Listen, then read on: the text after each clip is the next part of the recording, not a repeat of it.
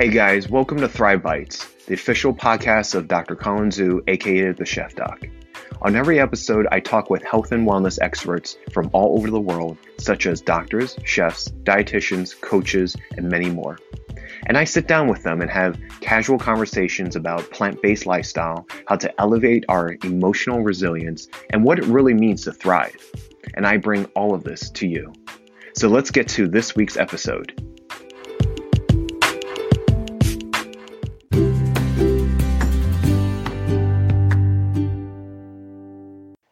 Okay, guys. Well, welcome to another episode of Thrive Bites. I'm your host, Colin Zhu, and thank you so much for tuning in. I know you guys are really busy out there, so I really appreciate you guys taking the time to listening to our podcast. I have a wonderful, wonderful guest for you today. This is Chef Nina Curtis. Say hi to everyone, Nina. Hello, everyone. Hello, Colin. Thank you for inviting me on your show. I am so excited to be on Thrive Bites. You and I, oh man, we actually didn't really get introduced. I think how we met each other was back in Jari magazine, where they interviewed the piece for both of us. And since then, I definitely been following your journey. So for those of you who don't know, Chef Nina Curtis has actually had a very interesting story, and I'll let her share. But basically, she's a plant-based chef, and she is one of the leading culinary experts, especially for women in the industry. She started out, in cosmetology and bodybuilding, and then she went all the way through, interning at, Pure Food and Wine, and then ultimately, cooking at James Beard, and now she's at Adventist Health as a executive director and chef there. So I'm so excited. So let's start off by just basically sharing how you got from point A to point B, how you got to this point. It seems like you're really, really thriving where you're at right now, but I would love for you to share your story. Colin, we all have our story, right? And it's so funny when I either give an interview and it comes out in print or something like this on Thrive Bites podcast, and then you hear what you say your story is and you go, who's that? Mm-hmm. So I love, hearing what I've done to get where I'm at. And yes, I am a holistic, really wellness expert in the sense I'm licensed as an esthetician. I've always, not always, but for the past 30 years practiced holistic skincare, body work, acupressure, aromatherapy, reflexology.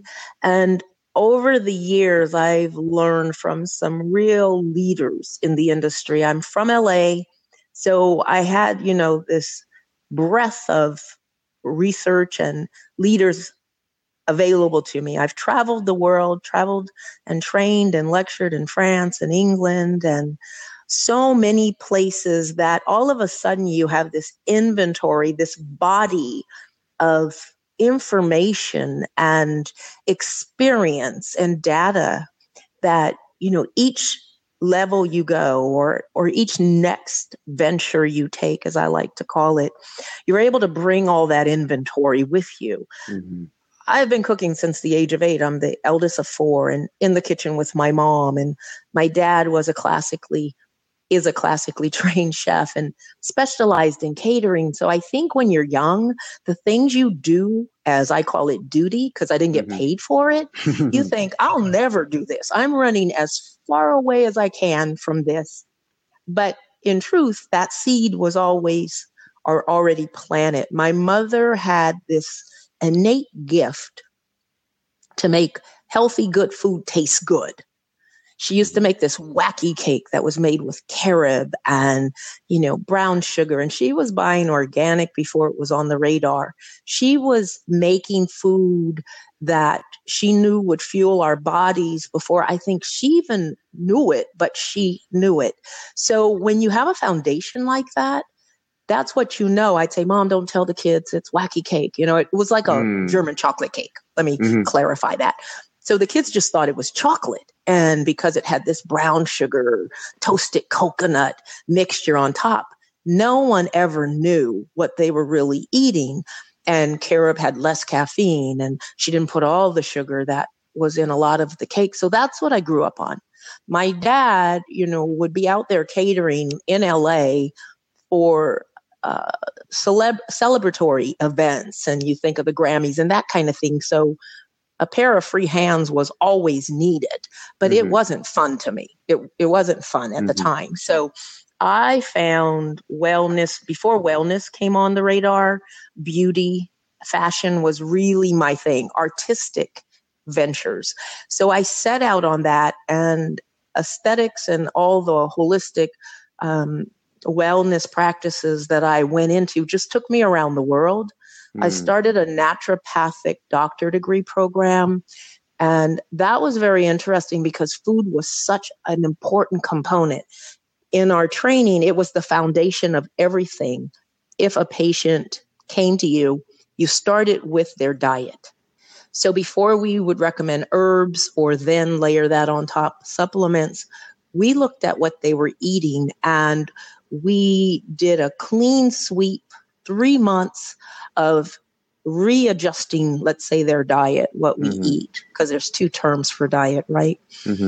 So that really, and still doing my holistic practice work, I already knew, okay, if you come to me for a facial, if you come to me to clear your acne problem, everything you eat is going to have an impact on how your skin looks from the work I do and the products that I recommend. So I really got into, but eat your skincare. Eat the food that's going to make your skin look better. Yeah. And people would ask me, well, what are you doing? And I'd be like, it's the food I eat. Yes, I use great products topically, but it's the food I eat. When I got into bodybuilding, and I competed competitively, natural bodybuilding for 10 years, everything was about what we ate, right? Counting carbs, counting how many grams of protein, lowering those carbs, 6 months in training, hardcore, Venice Beach. And early on, my body stopped wanting animal protein. And I thought, what the heck? I'm going to have to give up. This was a hobby because I wasn't making any money. It was just, I'm very athletically inclined. And when my body literally, and people say, what do you mean by that? I would look at, I hadn't eaten beef forever. It's been over 30 years, but I still like salmon. I still like turkey. But when I looked at it or when I was about to eat it, I would get nauseous. So I had to quickly figure it out, not to make this an hour-long story. And I did. I delved in deep like I do with anything. I used my body as a lab. And I learned everything I could about plant-based food, protein to fuel me. What I quickly experienced was my recovery time was faster. I was stronger, and I could get on stage. And people don't realize when you're bodybuilding to compete, it's very depleting when you're trying to, get to 9% body fat and keep your weight at a steady level. So I looked further out than just in the present. I wanted to be able to do this, but 20 years out, still be healthy. Yeah. I didn't take any juice. I wasn't into that. That's why I never decided to go pro. So all of that led me to really understanding the ability that I do believe food is medicine. I know there was a comment that food isn't medicine, but I believe food in a very specific way can be used as medicine. It's our first medicine. It's the first diet we had. Yeah. And then I believe food is one that fuels and sustains us.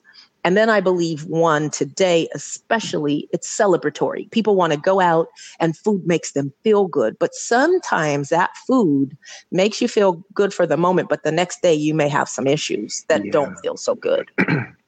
Yeah. So thank you for sharing that. I love how you weaved everything together. Sounds like you've been doing this for a while. Just a little bit. Yeah, just a little bit. Yeah. No, so my points with the esthetician background, so like for me, how I relate is, I have patients that come to me for a lot of different skin conditions, and I pretty much teach them. I'm like, listen, your skin is the largest organ on your body, right? And I tell them that, whatever's going on the outside is actually a reflection of what's going on internally. So I tell them very, very similarly, like you have to, fortify that foundation. And it really starts from what you put in your mouth. And so, so I think that's, awesome. In terms of the bodybuilding, it makes me think of, I don't know, you probably already heard of this already, but the upcoming movie called the Game Changers documentary. Exactly. I'm waiting for it. Yeah. I already bought my tickets. I was like, oh yes, we're going.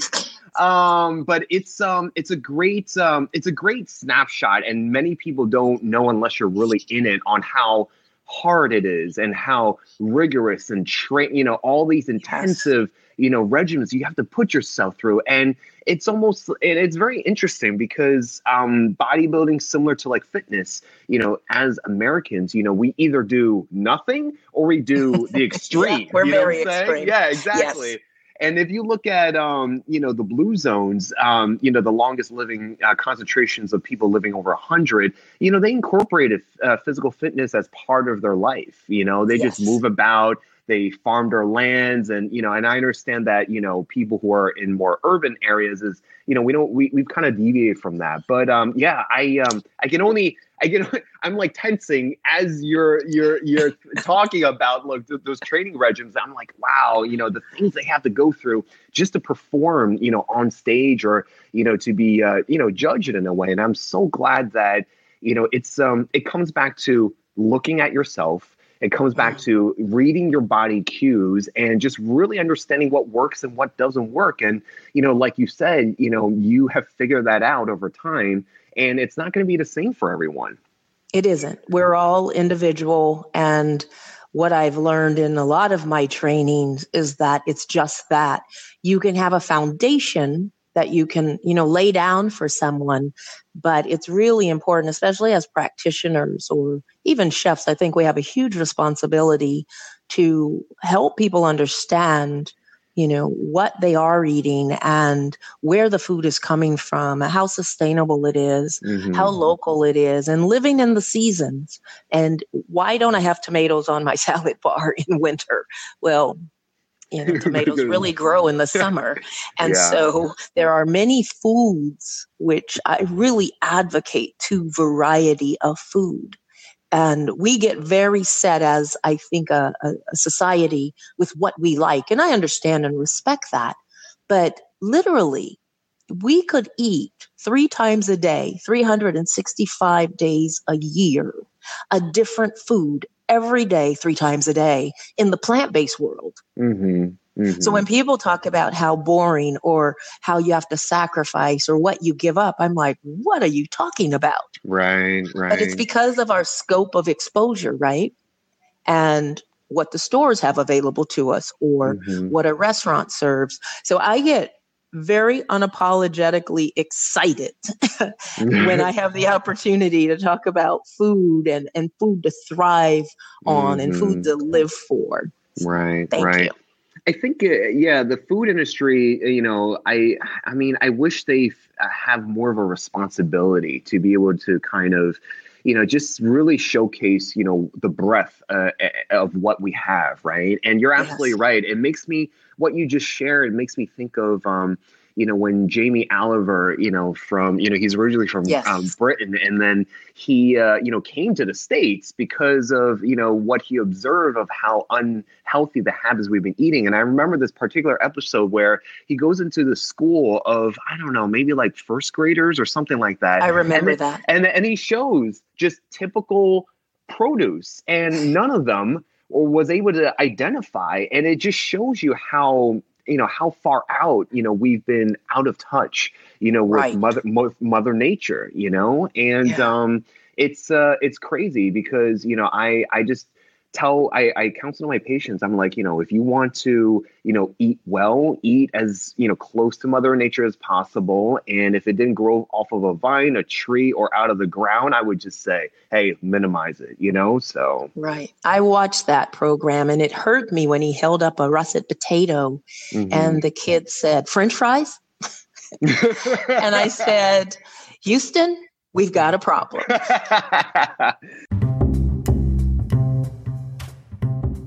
Hey guys, we're going to be taking a short break, but don't go anywhere. We'll be right back.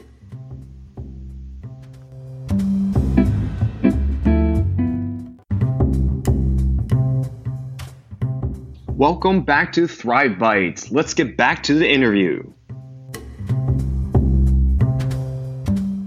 So my next question to you is that, you've, basically, put a stamp, as a female chef in the culinary world. What are, most of the audience members, that are not in the food industry or hospitality industry, being where you are, like what has been, the behind the scenes or trends in terms of, yes, there's a lot of fads that are going on. There's a lot of movements that have been going on. And, we know now, a lot of the science has been there, especially for plant-based for years, but it's not really making headline news, right? So, what are the trends, in the culinary world have you seen that, what are they seeing now? And are they making, any changes? Like, for example, is Food Network, going to do something like healthy or, what I'm saying? Like, what have you seen so far from your bird's eye view?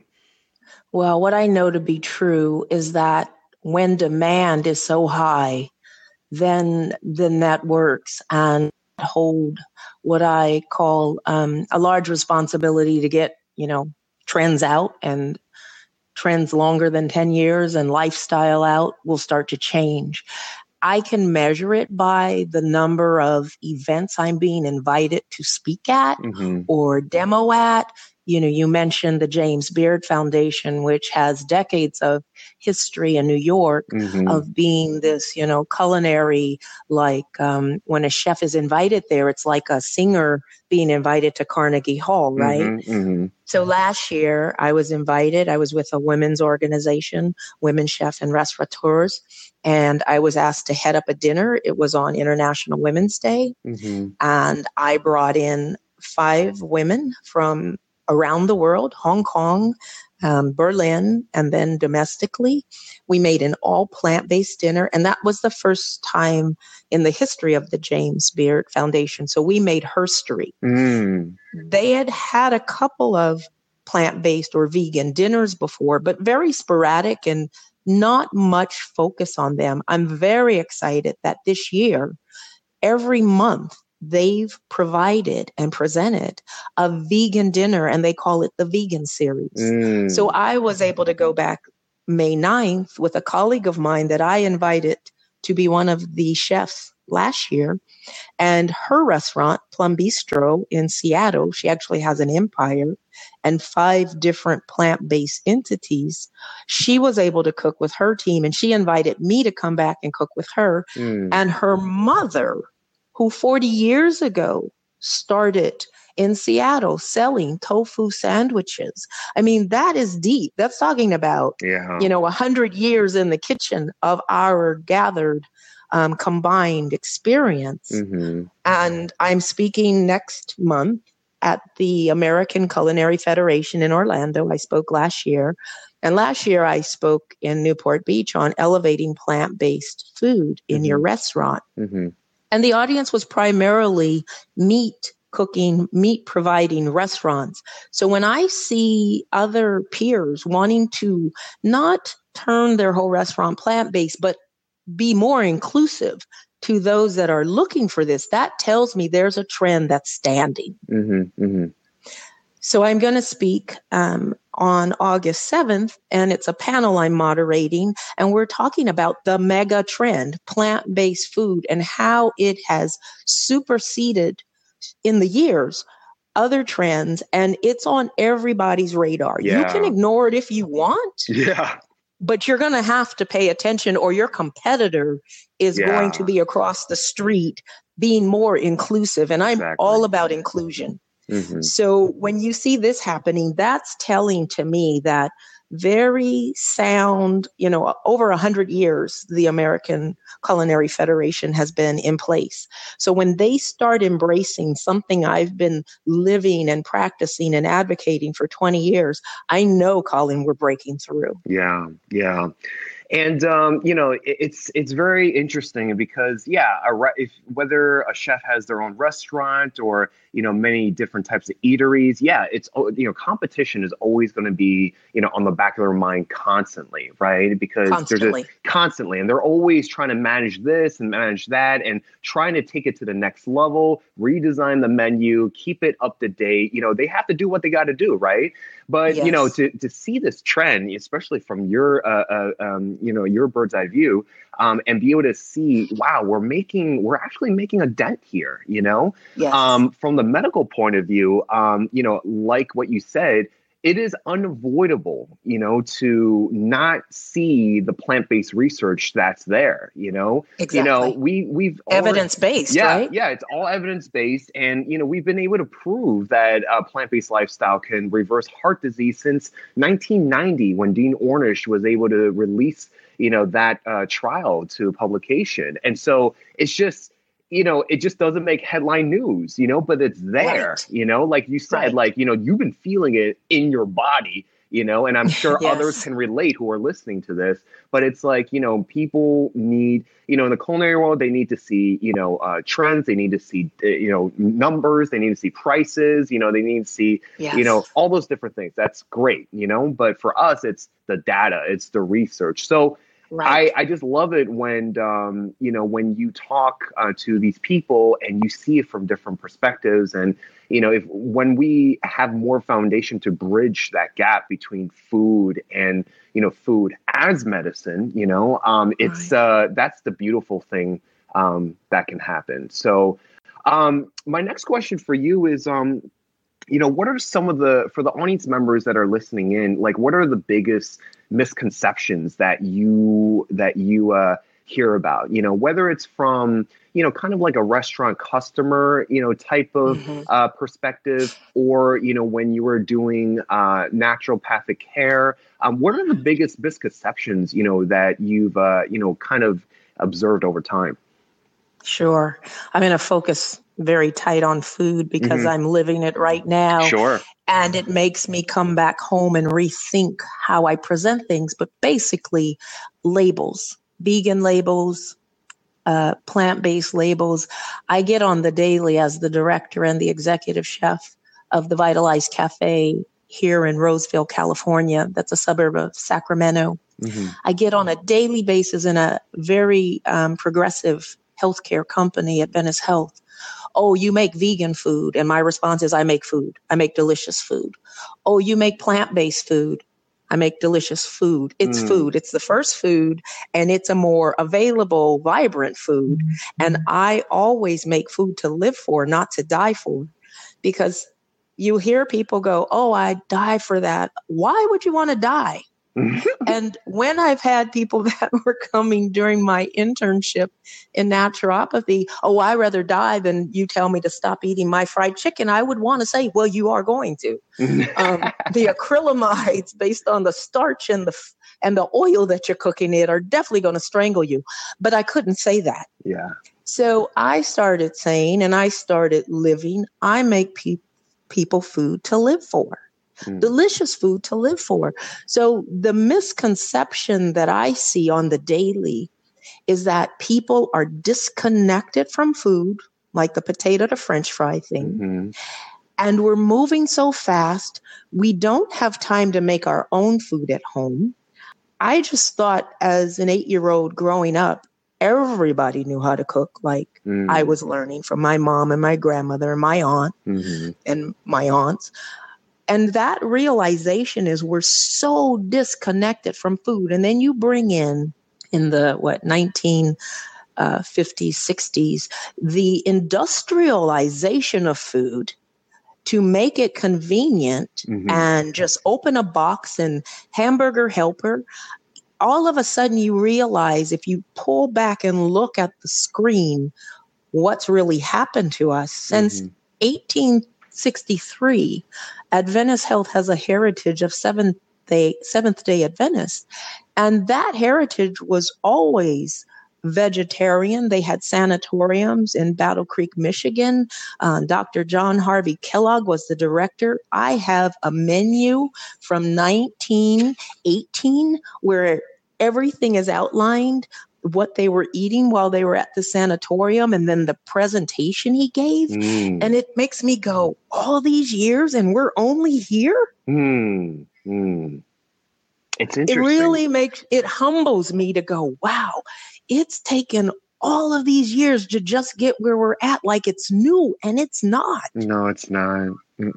Yeah. The evidence base is not new. We have different modalities to measure it, but it's not new. Yeah. This food's been coming out of the soil and nourishing and fueling us and helping us to thrive. And somewhere in the mix, the story got turned and has spiraled down. Yeah. And I believe we're now spiraling up.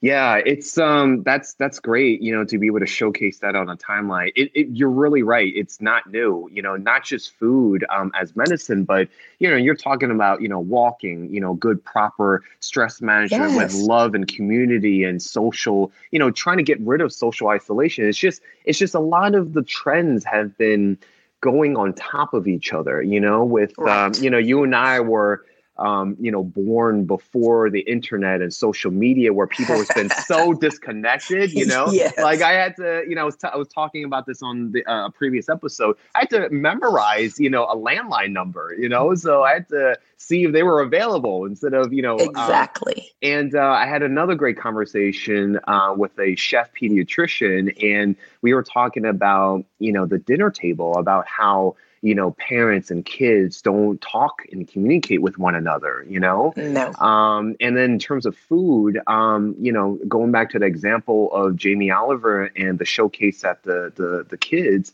that's the disconnect. And what you are seeing in, your pocket, what I'm seeing in my pocket, we're seeing big trends. And the more we can kind of promote it out there and showcase it to the world, the better for us. Because at the end of the day, it's like, you can't really force someone to change their habits. You can't really, do X, Y, and Z. But unfortunately, it's come to a point where the way we've been eating, and I'm referring to, eating more animal-based, food.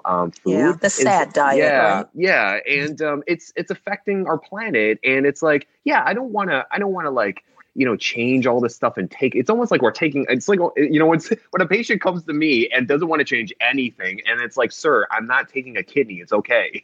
Right. So, but it's come to a point where it's affecting the planet. And the common thing for all humans, because I just believe in one race and it's humans, is that, we all live in the same place.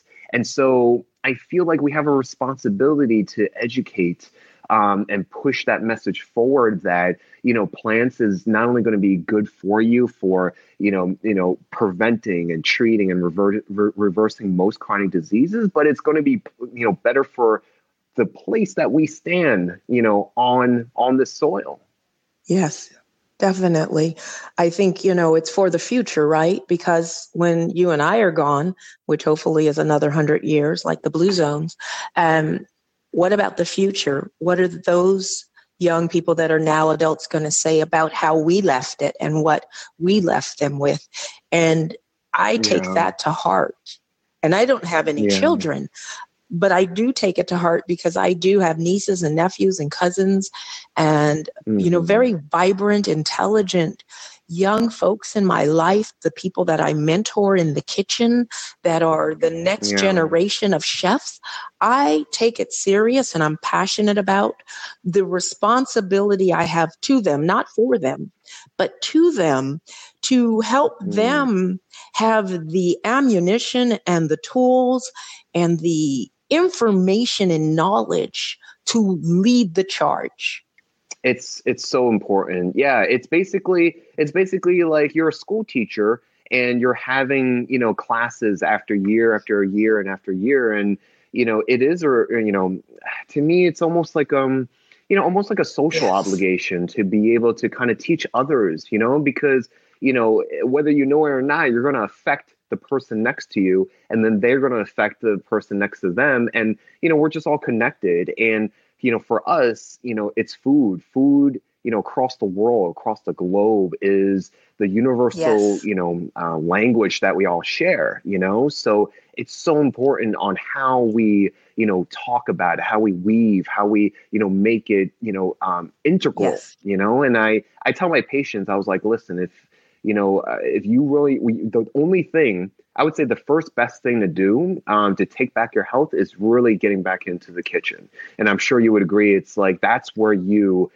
can start, living instead of having someone else outsourcing, to others, what dictates, your I health. agree. And even though I run a cafe, as I said, the Vitalized Cafe, I do, and we have a teaching kitchen called Discover. And we just recently opened in May, serving our associates and their families. But we're a well building certified organization, which comes out of LEED, the green building, but well building takes into consideration the people that are in the building. And they have 7 tenets, and one of them is nourishment.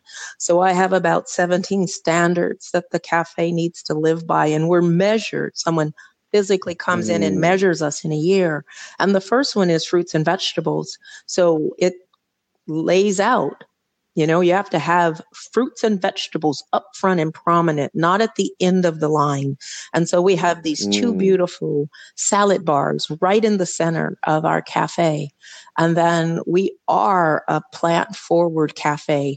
We are bringing in our smoothies, a 22 gram protein plant-based powder, pre and pro biotics. So I get to talk, and my team gets to talk to the guest about why we've chosen these few foods. And it's so exciting because, like you said, you don't want to put anything down someone's throat.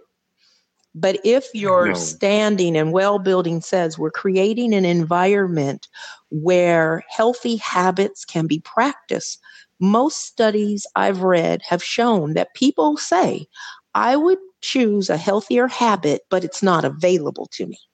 So it's not convenient. So I'm going to go to the vending machine and I'm going to get whatever's in there because I'm hungry at this moment. I'm used to at 3:20 wanting a snack. But if it was available to me, I probably would choose healthy. Even in the beginning where we've gotten some resistance, I can tell you in about a week to 2 weeks, people are going, oh, I really like this. Oh, I never thought I would like that. Thank you, chef and team, for introducing me to this. I didn't know it could taste so good. I never knew this was available. So I am living in a what I call working lab that I can show evidence-based, not medical, but I am in a healthcare facility, but I can show how yes, other peers that have restaurants and cafes and going into hospital cafeterias, that could be a whole conversation and episode in itself about the dichotomy of the food that's served there and what you might get after you come out of surgery. So I feel very passionate. I feel very blessed that I can be, at the charge. Sometimes we're so ahead of ourselves or so ahead of where society is. I think it's very important to tread so that now I can say, oh, all my efforts when people called me weird have now or are catching up to me because I've stayed steady with it. I've been confident in it. And now people are coming to it. So, meet people where they're at. Yes, but stand for something that you believe in, that is your truth, that you can say, I'm seeing it happen around me.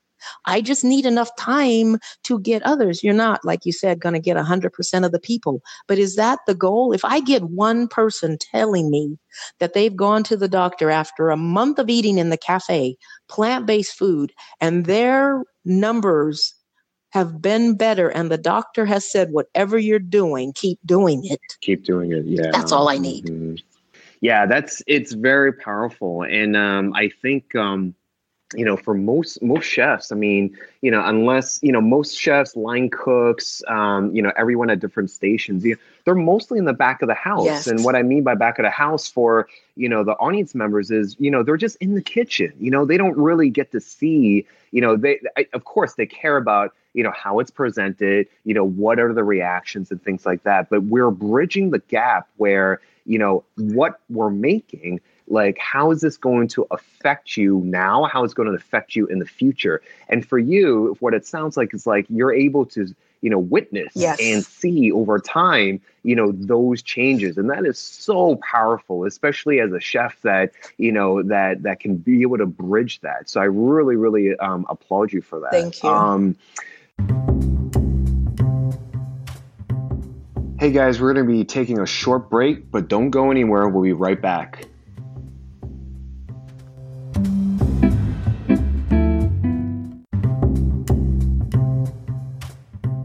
Welcome back to Thrive Bites. Let's get back to the interview. So we're going to come to a close. I love asking my guests, what makes them thrive. Sure. It's one of my favorite questions. And, please, share like what has made you thrive over the years, Yeah. and, share, 3 tips that you can impart to our audience members on how they can better their lives right now. If you want to talk about in terms of food or, anything like that. Sure. What makes me thrive? I'm just passionate. I have people ask me, did you come out of the womb like this? And I go, yes, I did. I am human. And usually if I'm not having a good day, you probably won't see me. But because I need to be out and in the kitchen and traveling, I have to have an attitude adjustment. But I'm very human. But when you have a sense of purpose and when you're able to love what you do and get paid for it, for me, that keeps me thriving. That keeps me hungry for more. That keeps me, my dad used to always say, you're only as good as your last plate.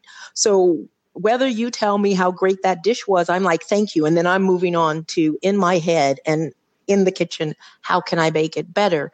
It's never good enough for me because we are in a society and I think a world that's constantly evolving.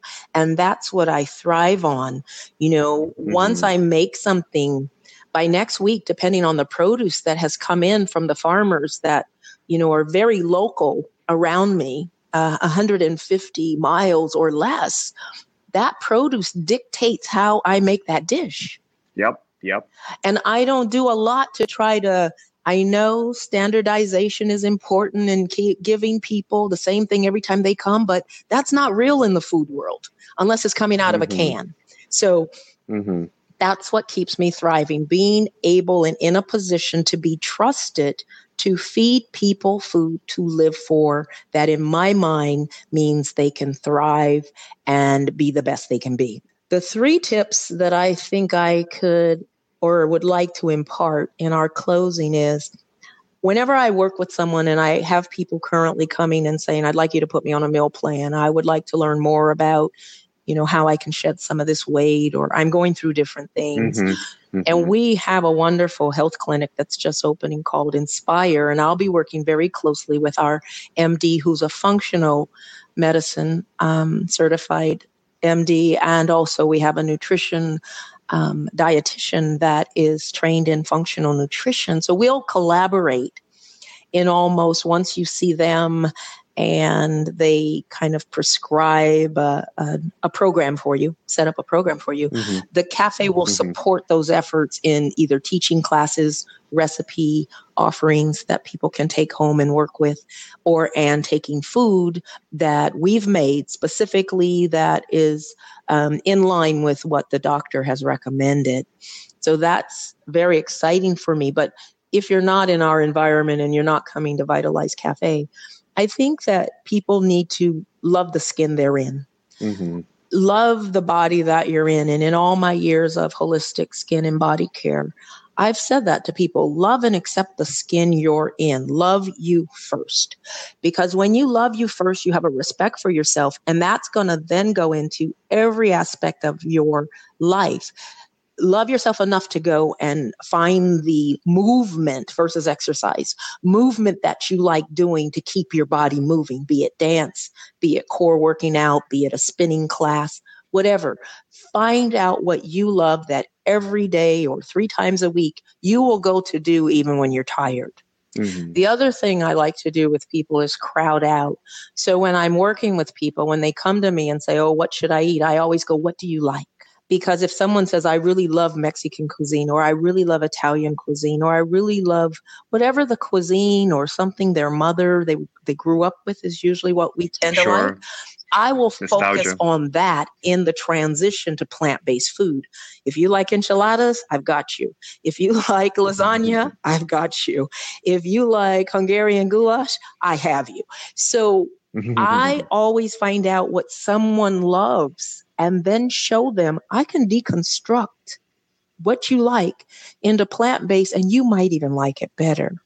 Mm-hmm. The other thing I think that is very important is as people choose to thrive, that means change and transform and continually grow, find support. Because I know I've had working women that go home and they want to change their way of eating, but now they have to make 3 different meals for the people that sit at the table with them. So that can become very challenging and tiring, I could only imagine. So I always tell people, find support with family or friends, or find support in groups, meetups. We have here the vegetarian, the vegan, Sacramento Society. And although I haven't been able to go to some of the meetings, I always read what they're going to have that particular meeting, what they're discussing. And there's some really great sources of information. So find support in the things you want to achieve and thrive at. And I believe those 3 tips can really take you far. Thank you so much for sharing those.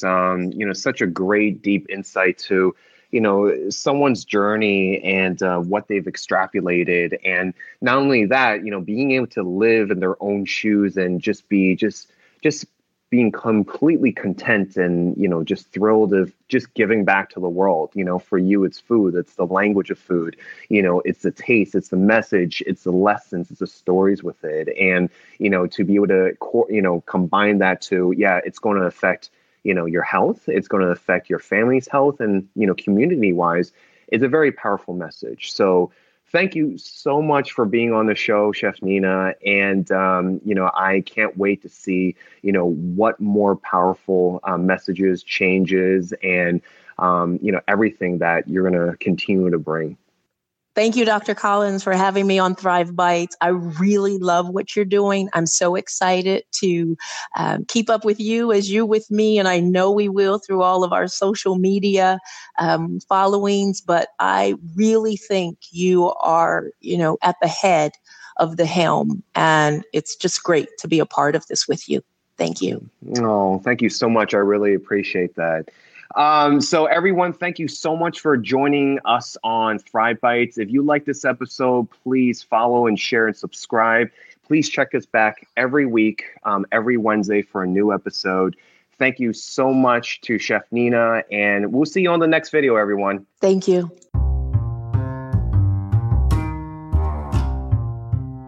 Hey guys, that was another episode of Thrive Bites. If you like that episode, please subscribe and follow weekly for new episodes. And don't forget to rate us on Apple Podcasts.